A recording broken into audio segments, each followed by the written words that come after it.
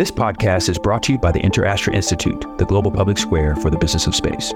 Join us at interastra.space. Whether somebody likes my art or not, whether they think this painting, that I did is good or not, I can engage them in a conversation about the backstory of it, of where I was, how I saw that, how I was inspired, and oh my gosh, this space station that we've been flying as this international community for over 20 years, and all of the work that we're doing there that is ultimately about improving life on Earth, and here's why you should care. And they walk away with the app on their phone, Spot the Station, because they now want they want to know more. They want to know more. Made some personal connection to it, and I think that's what's so great about art is it's a universal communicator in some way. We can talk to anybody about anything if we're using art as a platform to do that. I am the only person to have walked in space and gone to the deepest point in the ocean. Hi, I'm Kathy Sullivan, and I'm an explorer. Exploring doesn't always have to involve going to some remote or exotic place. It simply requires your commitment to put curiosity into action. So join me on this podcast journey as I reflect on lessons learned from life so far and from my brilliant and ever-inquisitive guests. We'll explore together in this very moment from right where you are.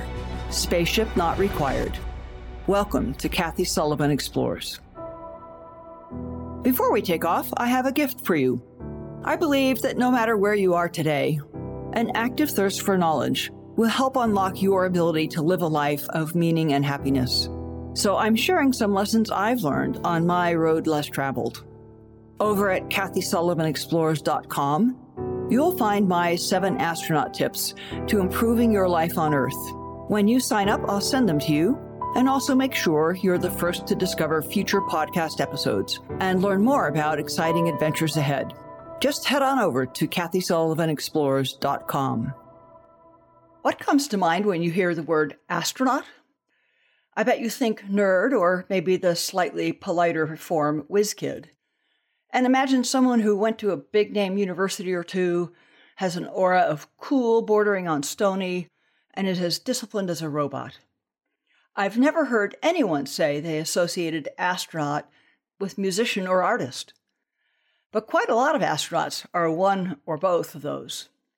On the artistic front, Apollo 11 pilot Mike Collins took up painting after he retired, and produced some lovely images of the landscape around his Florida home. And moonwalker Alan Bean became a hugely successful commercial artist, specializing in, of course, moonscapes. My guest today is another engineer-turned-astronaut who is also an artist. Nicole Stott stands out from those predecessors not only by being a woman, but by virtue of being the first artist to paint while in orbit. She took her watercolors with her to the International Space Station and rendered some of the spectacular views she had of Earth in really creative and meaningful ways. She is now retired from NASA, but as you'll hear, art and the Earth are both central to her ongoing work. She's very active with the Space for Art Foundation, for example, which aims to unite a planetary community of children through the awe and wonder of space exploration and the healing power of art. Check out the fabulous painted spacesuit she created with paintings done by children fighting cancer. It's front and center on the spaceforartfoundations.org website. Nicole's unique path to earning her astronaut wings and living in outer space can remind us all that life's journeys are rarely linear and not usually easy for very long. And also that hard work and persistence are often rewarded with surprisingly good results.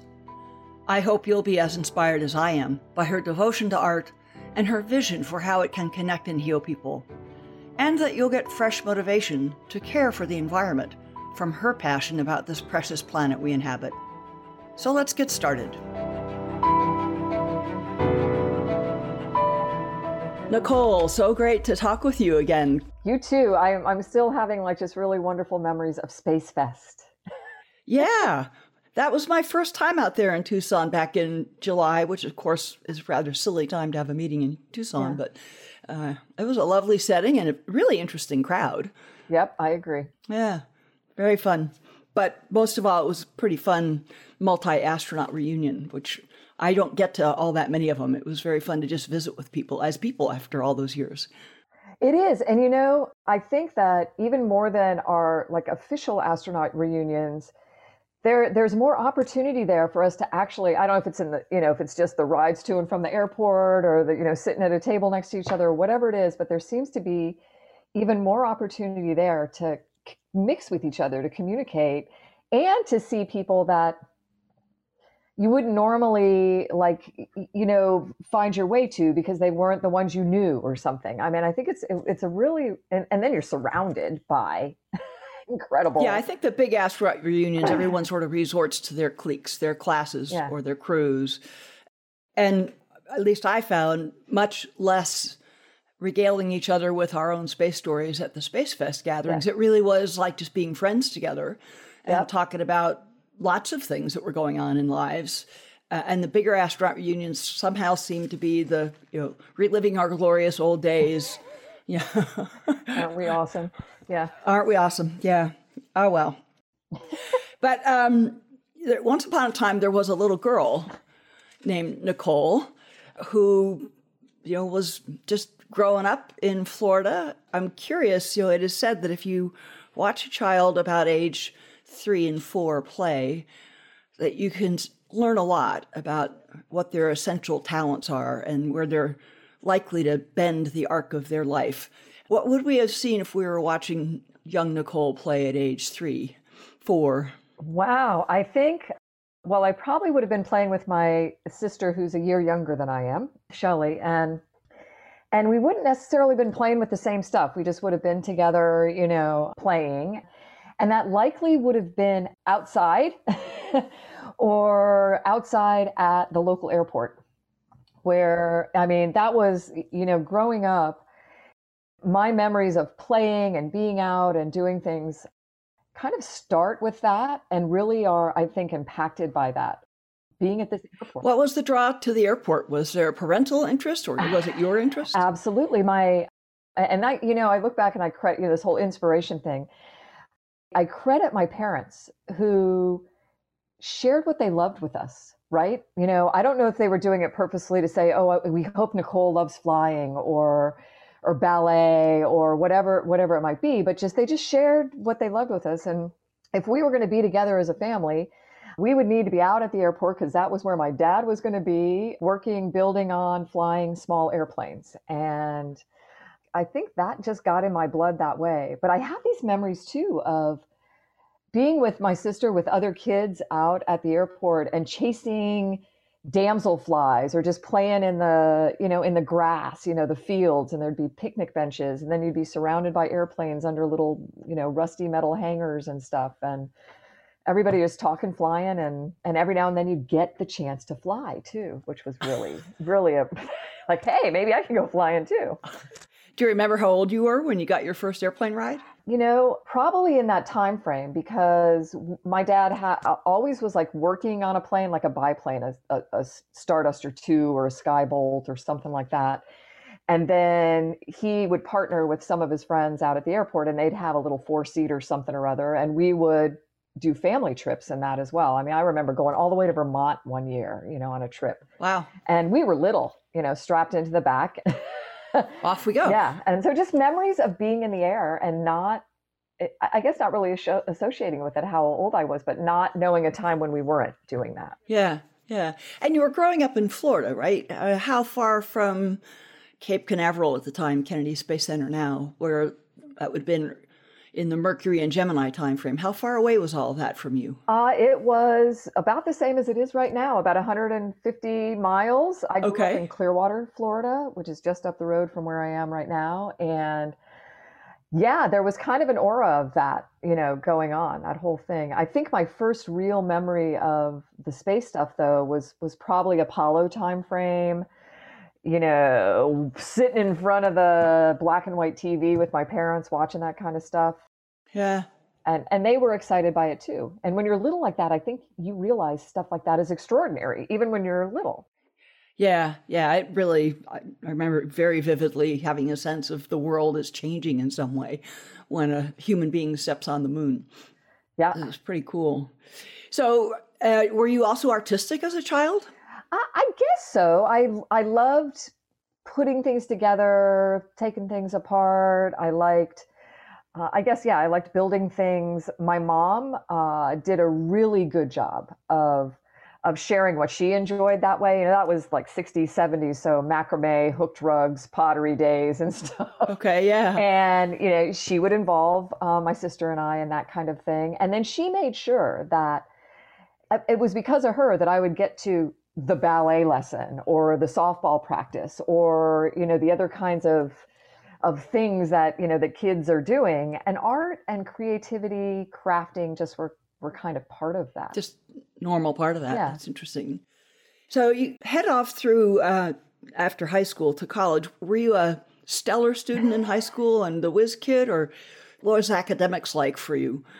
No, I was absolutely not the whiz kid. I did okay. I did all right. But I think back, I'm like, man, what if I had really good study habits, or in high school, how much better could I have done? I think we question ourselves that way sometimes. Mm-hmm. But I did okay. I did well enough to, pursue what I was wanting to pursue, which quite honestly, Kathy, at the time when I was graduating from high school, I didn't even know if I was going to go to college. It was just one of these like, well, my friends are going off to college. And maybe it's because the week before my 16th birthday, my dad was killed in a small airplane crash, right? And dear. There was that whole dynamic in our family that was going on. Oh, yeah. That. And I don't know, as a family, we'd never really discussed this college thing. What do you do? I had no pressure on me to do it, but I was fully supported. My mom was awesome, just supported it. And yeah. And I can really take it back to, wow, I love flying. I want to know how things fly. What do you study if you want to know how things fly? I've learned about this aeronautical engineering thing that, honestly, if somebody had told me how difficult aeronautical engineering is, I might not have done it. I was oblivious. It was just, yeah. What you do to learn these things? Okay, I'll go off and do that. So your dad's crash didn't put you off flying? Some people that might have been, the bar comes down and leave it behind. It didn't. It certainly made me question things, I think. And I think it's perhaps why there was more a desire to know how things fly than was this overarching, I absolutely have to fly in airplanes myself. I wanted to do that. There's no doubt. I loved flying. I wanted to fly. But I really had this kind of need to want to know how they fly. And I think it might have played into what might have caused that stall in that airplane and why did it happen? Weirdly perhaps. But no, I knew he loved it. My mom, we all knew this was something this man just loved. And I guarantee you on that day when he went out, he was loving it. Yeah. Yeah, well, life takes turns. It is weird. Yep. But I understand you started at St. Petersburg College in aviation administration. Yeah, and that, again, I don't know if there was any master plan, right? Yeah. It was just, I knew I also wanted to earn my private pilot's license as part of all this. And really and truly, I probably wasn't ready maturity-wise. And I mentioned that study habit thing. I really didn't have the whole study habit thing down. I didn't know I didn't have it down, but I really didn't have it down when I graduated from high school. And I discovered this program at the local community. It was St. Petersburg Junior College at the time. And it was aviation administration. It was kind of a aviation business degree, introductory business degree. Yeah.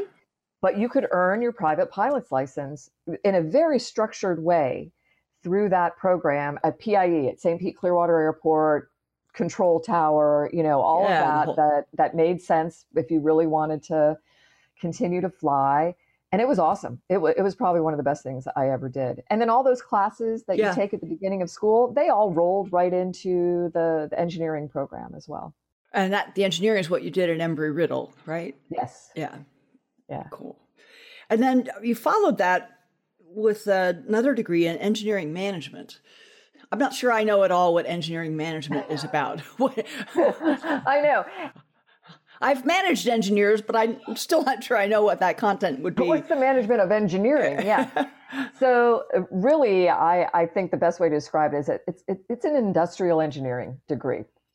It's about the processes, the ways of bringing engineering to life, I think, the logistics, the project management,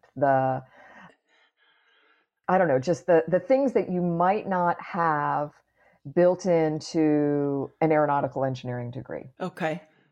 And you know Jay Honeycutt, right? Yes. You know Jay. A mutual NASA friend. Yes, absolutely. My second dad, I will say. Just incredible human. And when he came to the Kennedy Space Center, that's when, I don't know, I was there a year or two, and they had hired a bunch of young engineers to come in when we were getting back to flight after Challenger. So the Challenger explosion in 1986. So it's 1988-ish time frame. Yep. And Jay comes in to manage, to be the director of shuttle operations at the time. And that's where I was working. And I think he was very influential in all these young people coming in. Mm-hmm. He was also very influential in this engineering management program, where he and a couple others basically choreographed, like defined this package of a program that they wanted for all these young engineers to have, so that they could really and truly do the job that engineers, in a lot of ways, in operations in particular at Kennedy Space Center, did for those programs, which was, how do you get a shuttle from the landing site back onto the launch pad and ready to fly? And all those things in between. All the sequences, all the phases, which things have to come first, and so on. And so getting that kind of, giving you guys who were trained in the equations and sort of the hands-on mechanical aspects in part, then to also know what the choreography needed to be, what the phasing needed to be. So you kind of see the whole picture. Yeah, absolutely. I suppose he was equipping you or helping to ensure that there was a cadre of young engineers that now had the toolkit to rise up and become the more senior, both for your own career advancement and so the workforce at Kennedy Space Center had bench strength. Yeah, absolutely. It was a really, it was an enlightened kind of thing to do, because I don't think it had happened before, really, with the engineers coming in over the years working, and with the engineering focus being primarily technical to some degree, but with any of these vehicle programs, you actually are having to manage the program of getting a vehicle to fly. And that was bigger than just the technical aspects of it. So I am so thankful for that, because I think it just kind of took me up a couple notches in being prepared to do a lot of other things as well. Yeah. So that was, you sort of glossed quickly past it really fascinating phase of things that you and I share in common. And that is a space shuttle would land, ideally on the big runway at the Kennedy Space Flight Center. And the fancy astronaut crew would get out, and a bunch of engineers from the Kennedy Space Center would get into the vehicle and attach it to a tractor, basically, and tow it to the main industrial work area at the Space Center, into this ginormous hangar that was called the OPF, the Orbiter Processing Facility. And then all sorts of platforms and ladders and diving boards, a whole building, a skeleton would be built around the outside and inside of the shuttle, and it would be crawling with little ants called engineers for months and months and months while everything was cleaned up and tidied up and refurbished and turned back around into the state it needed to be in to go launch again. And then you tip it up on its tail and attach it to the boosters and take it out to the launch pad. And that's what you were in the middle of, right? Yeah. And I am so thankful for that experience. That for me was over a period of about 10 years. And I got to see everything from being in the convoy van as the convoy commander on the runway, helping coordinate all of those activities with all those engineers and support people to help get the crews off the vehicle. And then, like you said, get it back to the big hangar, got to be in the big hangar, got to be at that ginormous building, the vertical assembly building, and launch control out at the pad. It was like there was this really beautiful way to move across all of the experience of getting a space shuttle ready to fly by just kind of every couple of years moving to a new place within that that overall organization. Yeah. Yeah. And not having, I mean, I watched some of my friends, who had engineering degrees. They were out, in the commercial world, I guess, the private industry, and even some supporting space companies as well. And for them to get that diversity of experience, to meet all of the people and see all of what was going on within even their world, they had to leave their company and go move to another company to get, another kind of piece of that experience. Yeah. And I just felt so fortunate. And with people like Jay Honeycutt and Tip Talone and Mike McCulley, when he came through and was working in operations, and some of these Bob Seek, these incredible folks that knew that somehow, knew that we needed to get to have the experience across all of it to really be, the best that we could be. Yeah, it was very enlightened management, because I think you're right. In a private sector company, you're kind of a certain peg in a certain slot, and that's what we need you to do. And they don't seem to, most companies don't seem to quite appreciate the value of diversifying the skill set of their folks. So you're 10 plus years at the Cape, at Kennedy Space Center, doing that kind of work. You then end up shifting to Houston, not yet in an astronaut role, right, but in a sort of helping astronauts know how to fly role. Tell me about that. Yeah, well, that was actually that whole shift from KSC or Kennedy Space Center to Johnson Space Center in Houston was really at the point where I was, wow, could this astronaut thing be possible for me? Because you would have met a lot of astronauts as oh, crews. Yeah. You may well have worked on one of my flights. Either I think I did. Hubble, Discovery for Hubble, or Yep. Atlantis for the Atlas 1 payload in 1990, 1992. Yeah, absolutely. And in awe of you. I'll just say, I mean, I'll just Little tell did you know. We've met each other now, though, right? No. No, absolutely. And it was cool because, I mean, I'd watched the whole moon landing thing, right, as a kid. I was in awe of that as well. This idea that humans are not just in airplanes off the planet, but on the moon or circling the Earth on space shuttles and doing really incredible things. And no one ever told me I couldn't do it, right? I'm so thankful for that nobody said, oh, Nikki, your hair's brown, or you're a girl, or whatever it is that, would be this reason why I couldn't consider doing that. But I had the internal voice. I had a lot of self-doubt in me about it. I always thought, that even through the entire time working at Kennedy Space Center and seeing what astronauts do, I was like, wow, that's what other special people get to do. Why would they ever pick me? I haven't done anything, but But it was that time at Kennedy that, as I was watching you guys prepare for flights and interface with the spaceships and things and get the chance to talk to you in these briefings that we do before launch, I started to see, I'm like, wow, an astronaut's job, like 99.9% of an astronaut's job is not flying in space. Right. That's right. And I'm like, man, as best I could tell, the math or whatever, I was like, about 80% of it seems to be a lot like what I'm already doing as a NASA engineer. And that gave me at least the motivation to go talk to people like Jay and Tip and others and say, hey, what do you think about this astronaut thing? You think I could consider that? And they were amazing. They didn't say, oh, Nicole, you'd make the best astronaut there ever was, and try to encourage me that way, though they might think that now. I don't know. I'd like to think so. And they didn't discourage me either, right? They didn't give the usual thing you'll hear sometimes of, thousands of people apply for that. Yeah, the odds are long. Go for it if you want, but it's a really long shot kind of thing. That if they had said any words like that, that doubt in me would have just like bubbled up again, and I would have done nothing. Huh. But they just said, Nicole, and back in the olden days, you had to do this, pick up the pen and fill out the application. Yep. That's what they said. And I was like, oh my gosh, am I clueless? And like, yeah. And it was like they gave me permission to do the one thing we have control of in that whole process, right? Is deciding to apply. Fill out the application. Yep. That's exactly. And I hug them and thank them every time I see them. As you know well, it is absolutely true. The odds are very long. Yeah. But it's also absolutely true. The odds are only 0 if you don't apply.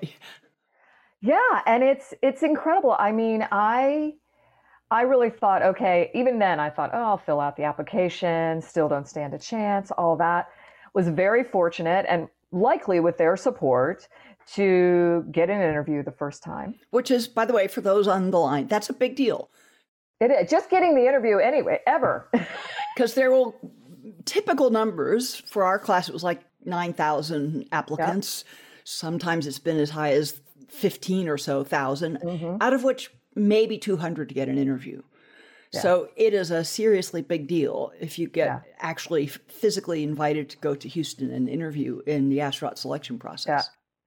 Yeah. And one of the things I always tell people about that, because I'm sure you have this happen too, Kathy, is that I'll get requests from people I might have met one time, obscurely somewhere, to be a reference for them, right?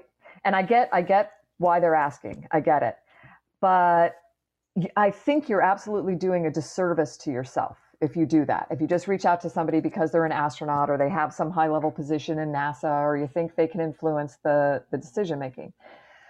Because I never would have felt comfortable asking Jay Honeycutt for a reference if I didn't know that he knew me and that he might know me better than I knew myself in some ways, right? And that he knew a lot about what NASA really needed in astronauts and what the job takes, and he would not lie on your behalf. He'd be truthful. No, and that he would be the best kind of reference you can have, right? Because they know you. They'll be honest about you. And those are the people you should be putting on your form, not seeking out the ones you think will just look good. But did that first interview, went through that process. Oh my gosh, I was like, these 20 people I was with, I said, okay, enjoy this, Nikki, because that is exactly what I did. I looked around myself. I was like, okay, gratitude, be thankful you are here. These are really cool people that you're getting to meet. And then to get introduced to, Amy and all the folks in Flight Med and, the different places around the center that are these places that are supporting in the behind the scenes way, just lifting everything up. But these people I'm looking at, I'm like, okay, and it wasn't a self-doubt thing. It was just a reality check of, wow, every single person that I'm here with is stupendous, is outstanding, is extraordinary, and should be probably selected before I am. And they're on the cutting edge of whatever they're doing and, all of these things, and just meet them and enjoy it. And I didn't get selected the first time. It wasn't surprising. Which is not uncommon. No, and I'll tell you, Dave Leesma was the one who told me, and we were at Kennedy Space Center. And Dave Leesma, by the way, being one of my one class younger than me and twice my crewmate. Awesome guy. Yep. And he was, I can't remember if he was FCO, flight crew operations at the time, or if he was, but senior management. At the time. Yeah, management within the astronaut office and flight ops. He was there for a flight readiness review for a launch that was coming up. I was at that same meeting. And so he pulled me out and told me, we're sorry, Nicole, we're not. And normally you get a phone call, so you can hide the even though you don't think it might happen, the tears are coming, and I'm like, oh, Dave, and I didn't blubber in front of him or anything, but I was thankful because I felt like I was given a really wonderful opportunity. And this is my long way, I guess, of getting to the question about the JSC transition, is that he's like, hey, Nicole, we're not bringing you in this time, but we'd really like you to consider coming to Johnson Space Center, working with us out at Ellington Field, which was the airfield, where all of the NASA airplanes are kept.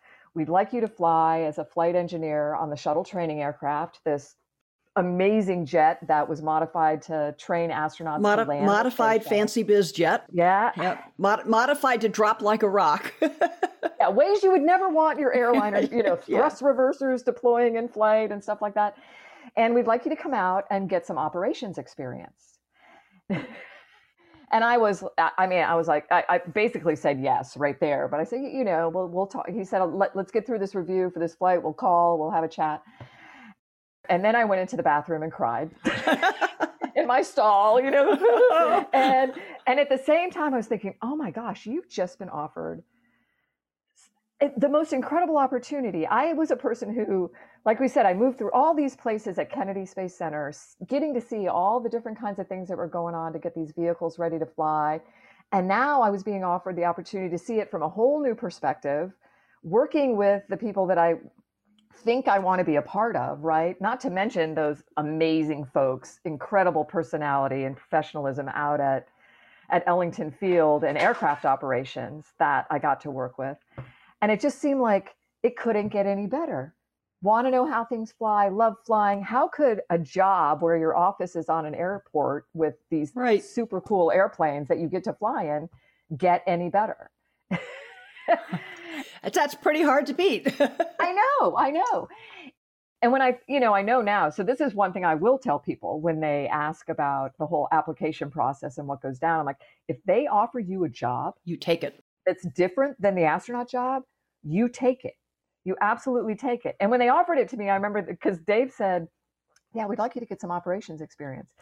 And in my mind, I'm thinking, okay, I've just been working for 10 years in shuttle operations. What the heck, but It was crew operations, working in a complex, vehicle, doing things that were to see, am I going to be somebody that people want to work with, as a crew? And am I going to be competent enough to do it in a really dynamic, environment? It's like, not when the airplane is in the hangar where there's, maintenance operations going on, but now the aircraft is airborne. And, can you be part of helping to make that happen and then put it to good use in making sure it's actually effectively training people? Yeah. It was so much fun. And that whole getting the job thing, it's funny because when I came into that position in 1998 in Houston, Steve Swanson had just gotten selected to be an astronaut. I basically took his desk, his seat, plopped into where he was. And then 2 years later, when I interviewed again and got selected in the class of 2000, I'm clearing out my desk and a young Shane Kimbrough comes in and who's aboard the International Space Station right now. Right. And it's so, that whole, you take the job. They offer you a job, not the job you were applying for. No, but that's a signal. So that's a one or two people kind of offer that's made, and it's to the one or two that were not selected for some very subtle reason. Someone edged you out, not you were deficient. But on who knows what, not on something hugely substantive. But they know they kind of know they really want you in there eventually, and let's not let you escape somewhere. I'm so thankful for those 2 years in that office. I feel like on a professional level, with respect to being prepared to fly in space, it was just a wonderful thing. I don't think I could have gotten any better, like transition from KSC and what I experienced there and into this flight engineer job, and not just seeing what goes on the shuttle training aircraft, but all of the flight operations things that were happening and interacting with astronauts in a whole different way. And not to mention the people, the friends that I have from that place, that some of them who were there at the very beginning of putting people on the moon and launching the very first astronauts and helping them figure out how they're going to fly in space. Awesome. So the day finally does roll around. You came in the astronaut class of 2000 and, like everybody does, spent a couple of years in basically, graduate school for astronauts, as I call it, called astronaut candidate status or ASCAN status. And finally, you are assigned to a mission. So we have to talk about your time in space. And there are a couple of things in particular I'd like to ask you about. One is, my flights were early shuttle era, 5, 7, 10 days. 10 days was a long flight in the olden days of the space shuttle. You were in space for 104 days continuously. And I'm really curious, what's that like? What is different between the few days of a short space flight, 5 or 10 days, and staying there for months on end? What's that experience like? Yeah, I think at a very basic level, there's this feeling that you get, and I don't know how many days it is into the flight, that's like, wow, I'm living here. It's not a business trip, I'm living here. Yeah, I'm living here. And, you get into this cadence, kind of a rhythm you do like when you're at home, like how am I living here? Not just this pace of I've got to get all these tasks done, which is still there. Don't get me wrong. I've heard this marathon versus sprint thing with the station flights and the shuttle flights, and there is a lot of truth in that. And yet on the station, I always felt like I was chasing the red line of the timeline too, just like I did on the shuttle flight.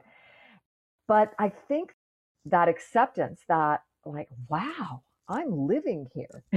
It sounds so simple. It's kind of like, oh man, we live on a planet. When you look out the window, and it's this reality check of something you absolutely know, but it becomes real in a different way. Yeah. Yeah. And I know that on shuttle flights, people did this too. You want to bring kind of the human into the human space flight, right? You want to bring part of who you are personally to that flight as well. And, whether it's musical instruments or, art or poetry or even becoming a photographer, even if you weren't one before you flew in space, you want these human things to be part of a short or a long duration mission. Yeah. And it's just that on the long duration one, I think you get to acknowledge those a little bit more, maybe bring them into the day-to-day life there a little bit more than you have the opportunity on a shorter flight too. Yeah, well, the cadence and schedule on station, as I understand it anyway, as would have to be the case to keep humans effective over a long time. There's lots to do. You're always very busy. It's expensive, precious time to be in orbit, so it's used well. But there are some larger blocks of downtime, a half day off or day that's truly off. And you can ignore the timeline for 24 hours, which never happened on shuttle flights, of course. Oh, no, never, yeah. But you took some watercolors to orbit with you and painted in space. And when did the artist in you really start to come out? And what made you take watercolors instead of a sketchbook or something? Yeah. Well, you know how all this stuff, even flying, I mean, all of it, just even the conversation, it comes down to the people, right? Kind of the people that encourage us, that, again, know maybe more about us than we know about ourselves sometimes. And I don't know, did you ever have the pleasure of meeting Mary Jane Anderson? No. So Mary Jane Anderson was one of the flight crew equipment people for us in the astronaut office, flight support people. The folks that get your clothing and your eating utensils and everything ready. Yeah. Everything about what you will need when you're in space. If you think about moving into the space station, they're basically the people that pack up all your goods so that you've got what you need. Yeah. They know what you need, and they know how to kind of get out of you what you might not know you need, or what you might enjoy even when you're going there. And I have vivid memory of sitting with Mary Jane in an office in our astronaut office, suites, and sitting there talking about this bag. We got this one bag of personal items to take up. And I mean, like the size of a small, bigger than a hygiene kit, but not, like a small duffel maybe. Yeah, like a really small igloo cooler kind of size. Yeah. Not huge at all. You're not packing your whole, everything that everybody wants to give you in this maybe 10 by 10 inches. Yes. Yeah. And I think, like everybody, I want pictures of my family and friends to take with me, my favorite book, maybe, the Sudoku puzzles, t-shirt from high school, my son's little stuffed animal dog that he wanted me to take with me, things like that, where my motivation and most of it was like, how do you pack something that you're going to share the experience with other people, right? Afterwards, or have them be part of the mission. And she just looked at me and she's like, Nicole, we're going to put all this stuff in here. And she said, but you're going to be living there. And you are, in your mind right now, you're worried about your checklists and doing all your tasks the way you need to do them and being technically competent with all of that's going to go down. But you are going to be living there and you will have free time. Please consider bringing something with you. Can't be huge. Got to pass the toxic tests and all of that. But please consider bringing something with you that you enjoy, that's part of you, that you enjoy doing here on Earth. In quiet time. Yeah. Oh my God. I get goosebumps thinking about it. It's like that word, that gratitude, thankful word just comes up so many stages along the way, and in ways that you don't realize maybe are quite as impactful as they are when they're happening. And thank you, Mary Jane, because I would never have thought to bring a little watercolor kit with me and think about painting in space if it hadn't been for her. Was that something you did for pastime on Earth? It is. I didn't have, in preparation in those couple years before flying in space, I didn't have a whole lot of time to do it in whatever free time I had, here on Earth. But I really loved it. I loved painting with all different kinds of mediums and doing mixed and woodworking. And, I wasn't going to be able to bring the saw in the wood. So, those kinds of things. But I would not have thought about it on my own. And it is one of the most personal highlights for me of flying in space was the opportunity to do that, putting the human in human spaceflight thing. That's so cool. Yeah. I've been reading your book, Back to Earth, and thank you. on that note, you said something that we've all experienced, but you said it so brilliantly, and I'm going to read your quote to you because it's right on the money. Okay, thank you. Here it is. No picture, no video, no conversation with others who have flown before can prepare you for what you will see with your own eyes and feel with your own soul. So tell me what you remember of your first glimpse of Earth from space. Yeah, so my first glimpse was after floating up to the flight deck, because on my first flight, I kind of joked that I was cargo, although I did do a spacewalk with those guys, so I wasn't totally cargo. But they were, the STS-128 crew, the Discovery crew, they were taking me to station for this 3-month stay. So I was on the mid-deck for the lower deck? That launch, yep, lower below the guys and up on the flight deck. No window. And there's that, out the hatch, and I think it's blocked at that time, so you can't even see out that. So yep. After getting unstrapped and floating up to the flight deck, because I think, you're not necessarily elbowing your crewmates to have that opportunity, but you want to get up there and get your face in front of a window. And so it was one of the overhead windows, like if you looked at the top of your airplane, it would be a window, that would be above your seat.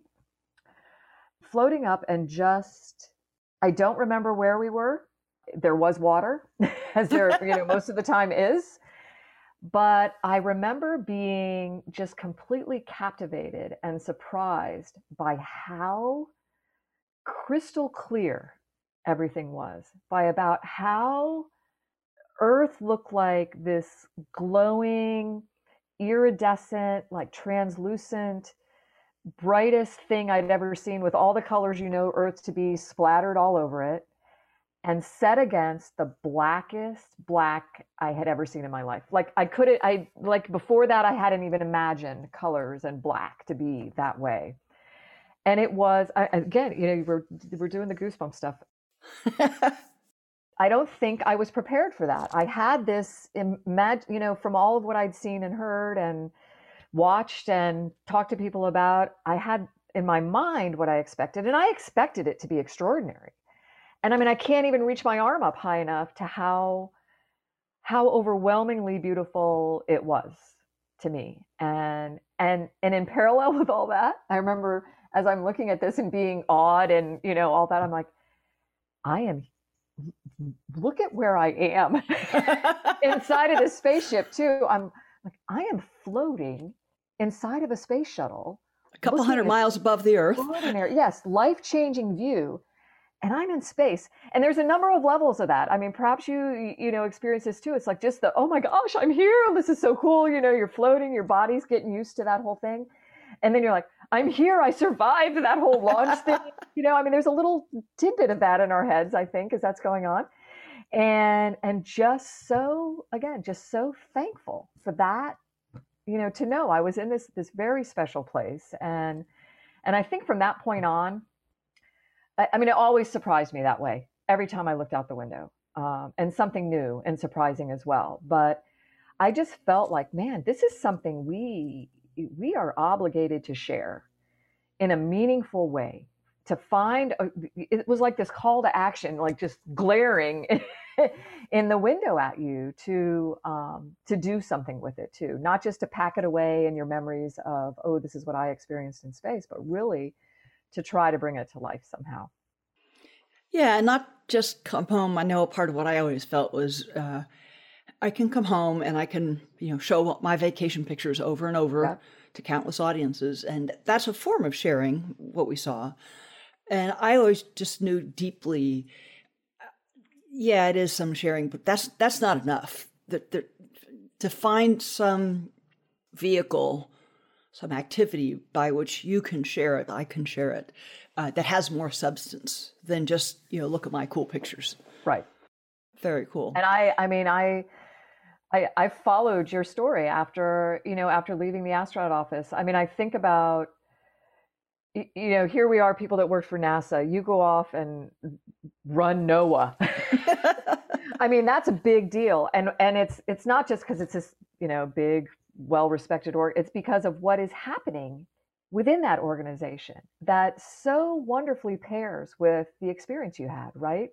That now Absolutely. you can develop it, share it, make real change based on it through a totally new platform, Yeah. which is also based on something you love. Right. And I think that's what each of us need to find. And it's not just those of us that have flown in space, it's everyone. We need to really acknowledge what we love and what our talents really are and how we can put them out in the world in a way that, I don't know, it seems kumbaya, but it's like that makes life better.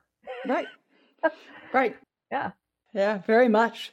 There's something else that your crew became famous for or infamous. I don't remember now if it was your first crew or your second crew, but you had this interesting intersection with Stephen Colbert. Yes. Tell us about that. Yeah, that was and how it came about.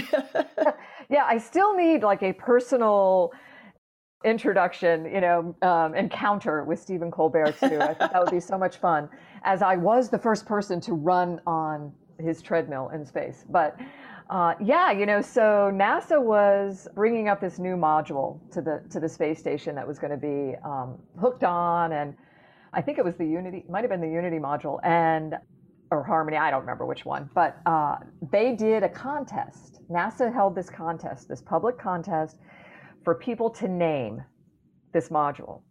And Stephen Colbert was all over it. And he rallied, all of his viewers and followers and stuff. And technically, they won the competition, right? So we'll have Harmony and Unity and Zvezda and Colbert. Probably not. So NASA just wasn't going to go for that, right? They weren't going to go for the module Colbert. Though when we look back on it now, I think they did a really cool thing. But we had this new treadmill that was coming up to station, a really cool, and it's a great treadmill. And they offered the opportunity for the treadmill to be named after Colbert. And they made up an acronym even. Yes. His name, it's the Combined Operating Load-Bearing Exercise Resistance Treadmill or something like that. And we have this sticker like smack dab in the middle of the kind of the base of the treadmill. And it's kind of goofy. It's got the acronym around it. And then it's got this picture of kind of the profile of kind of a cartoon version of an astronaut running on the treadmill. And this side glance with Stephen Colbert's face making some like goofy I'm running on the treadmill thing. It's awesome. It's awesome. And we on the STS-133 crew, we delivered that treadmill to, was it 133? Yeah, 133. We delivered the treadmill to station. And no, that's a lie. It was 128. I'm a liar. Yeah, first flight. It's all a blur. None of the rest of us will know. I know. And so, yeah, because I'm imagining all of us installing it and then running on it afterwards. But it was so much fun. And it's a necessary piece of equipment, too, yes. For us to keep our bones in good shape and be healthy enough to come back to Earth afterwards. But it was so much fun. And we've got goofy videos of running on it and floating on it and then actually really running on it. And yeah, so I'm still waiting for my introduction to Stephen Colbert to tell him that I got to run on it. Well, let's make sure he hears this episode, and maybe that. Yeah, we'll forward it to him. There's another great example of be careful about the contest that you host. Yes. In Britain, they were launching the Institute of Oceanography was getting a new ship, and they put a contest out to name the ship. Mm-hmm. And by a mile, the winning name was Boaty McBoatface. And they decided, maybe not. And so they named the ship Sir David Attenborough, which is much more fitting, but It does have a tethered, remotely operated vehicle that they use for scientific research, and they named that Boaty McBoatface. Yeah, that's awesome. Yeah, be careful about contests. They don't always work the way you were thinking. Let's go back to art a little bit. I learned a new phrase, a new term, when I was reading Back to Earth. Cosmic Impressionism. Yes. Which you say can also be simply called swirly space art.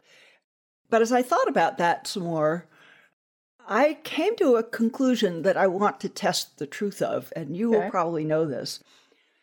It seems to me that earthbound artists who imagine space tend towards the cosmic impressionism, the swirly stuff, galaxies, the cosmos.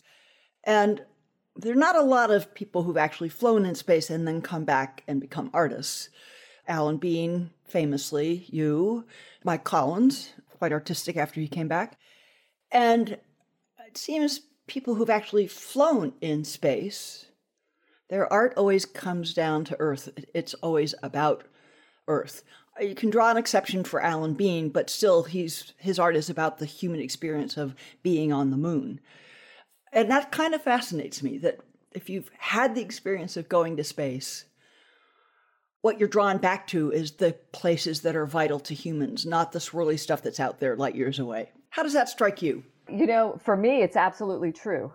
If you look at Mike Collins' art, I think he has one piece of art that he calls this like Snook Launch One or something. And even that, he's incorporating some like natural aspect of Earth into this launch pad with the profile of a snook fish launching. Right. Everything else he does or sadly did, was like Florida nature. Yep. The world that surrounds him, right? Rediscovering, and this is how I like to think of it, like rediscovering the awe and wonder that's around us every day. Right?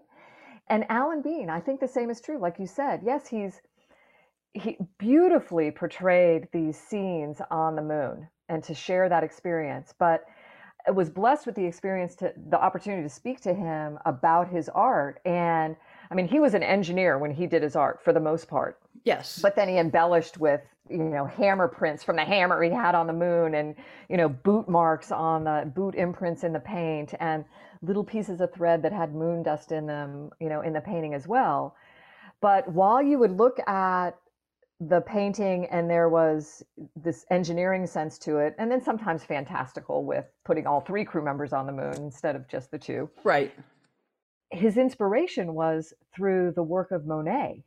The colors that he put into his paintings were very much of Earth. They weren't of what he saw on the moon.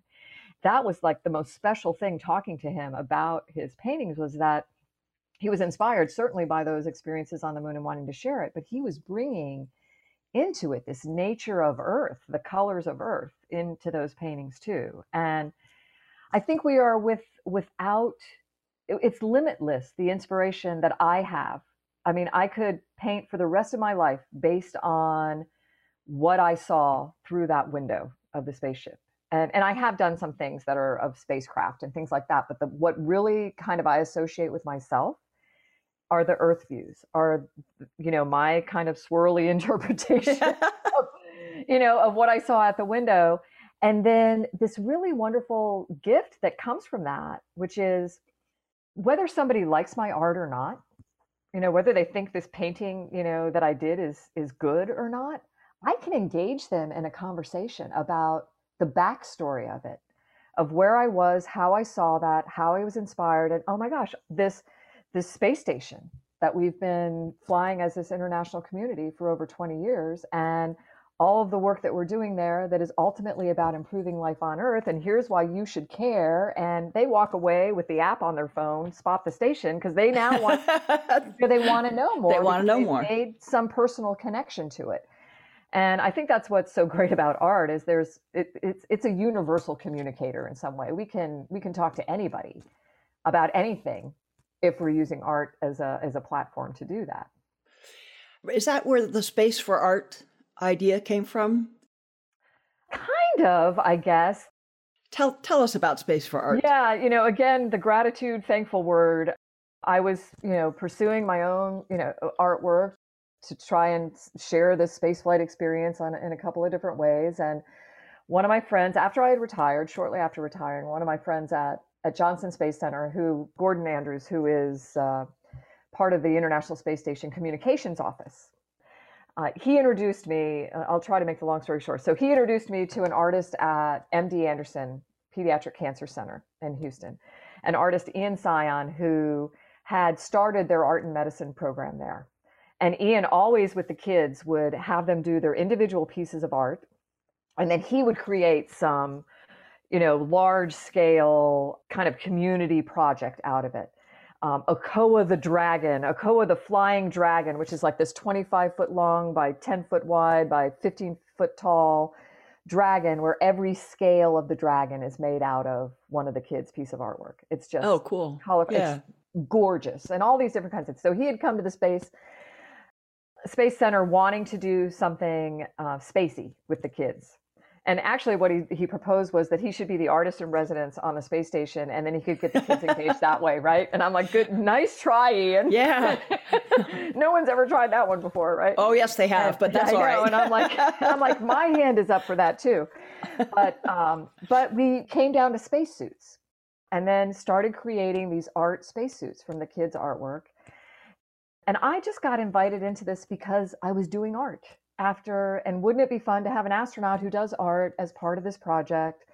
And it has just grown in such an amazing way. People who have participated, the kids, their families, other astronauts, engineers, they want to participate in it.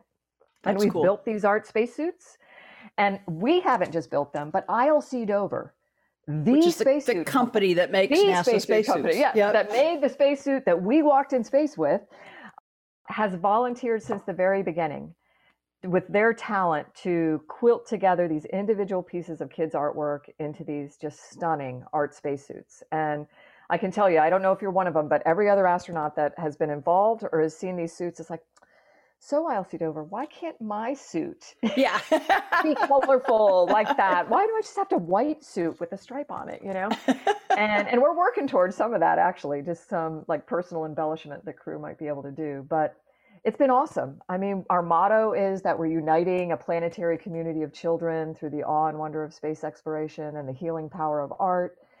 And I feel like while I was pursuing my own art as this way to communicate the experience, I found my next calling through this. Like, this is why I went to space. So I could do this work with these kids. And we're working with kids all over the world now. And in these places that you hope is the worst place they ever have to be in their lives, right? Yeah, in a children's cancer ward. Yeah, or a refugee center, or, going through treatment somewhere else, or even during this time of COVID, being isolated in ways that they'd never had to experience before. And I am in awe. I mean, I watched these kids as we're painting with them in this place, in a hospital. You don't want them there. And yet they come in and they sit up straighter. They're excited to just talk about space. They're not just talking about space, though, but they're talking about their future outside of the hospital and what they want to do and how just this painting and space has inspired them.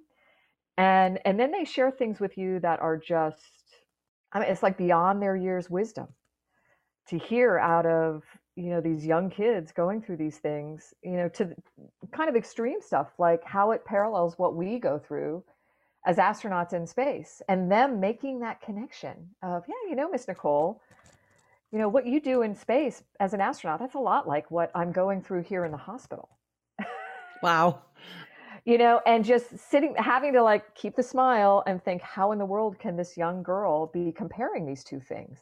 And then she just like matter-of-factly goes on, keeps painting. And she's like, yeah, you don't get to eat the same kind of food.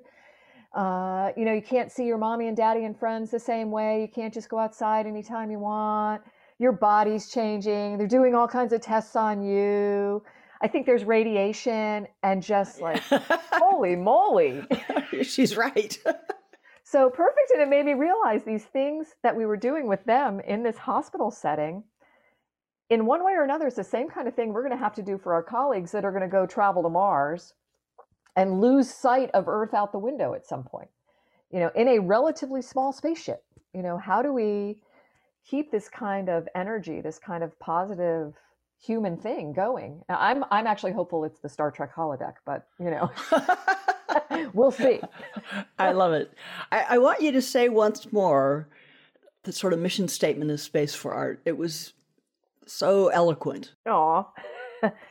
Yeah, we've come up with this. It is, I guess, our mission statement, our motto for the Space for Art Foundation is that we are uniting a planetary community of children through the awe and wonder of space exploration and the healing power of art. Brilliant.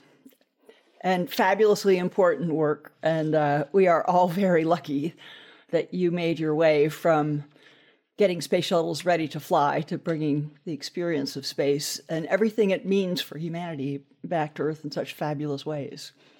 The artistic astronaut, Miss Nicole. So good to talk to you. You too. Thanks so much for joining me on today's mission.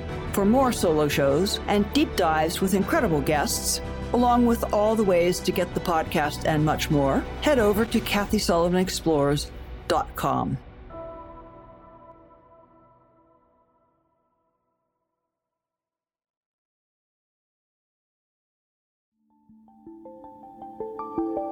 This podcast is brought to you by the Inter-Astra Institute. New episodes are available on Spotify, Apple Music, and most everywhere podcasts are found. To be the first to know when the next episode drops, head over to interastra.space.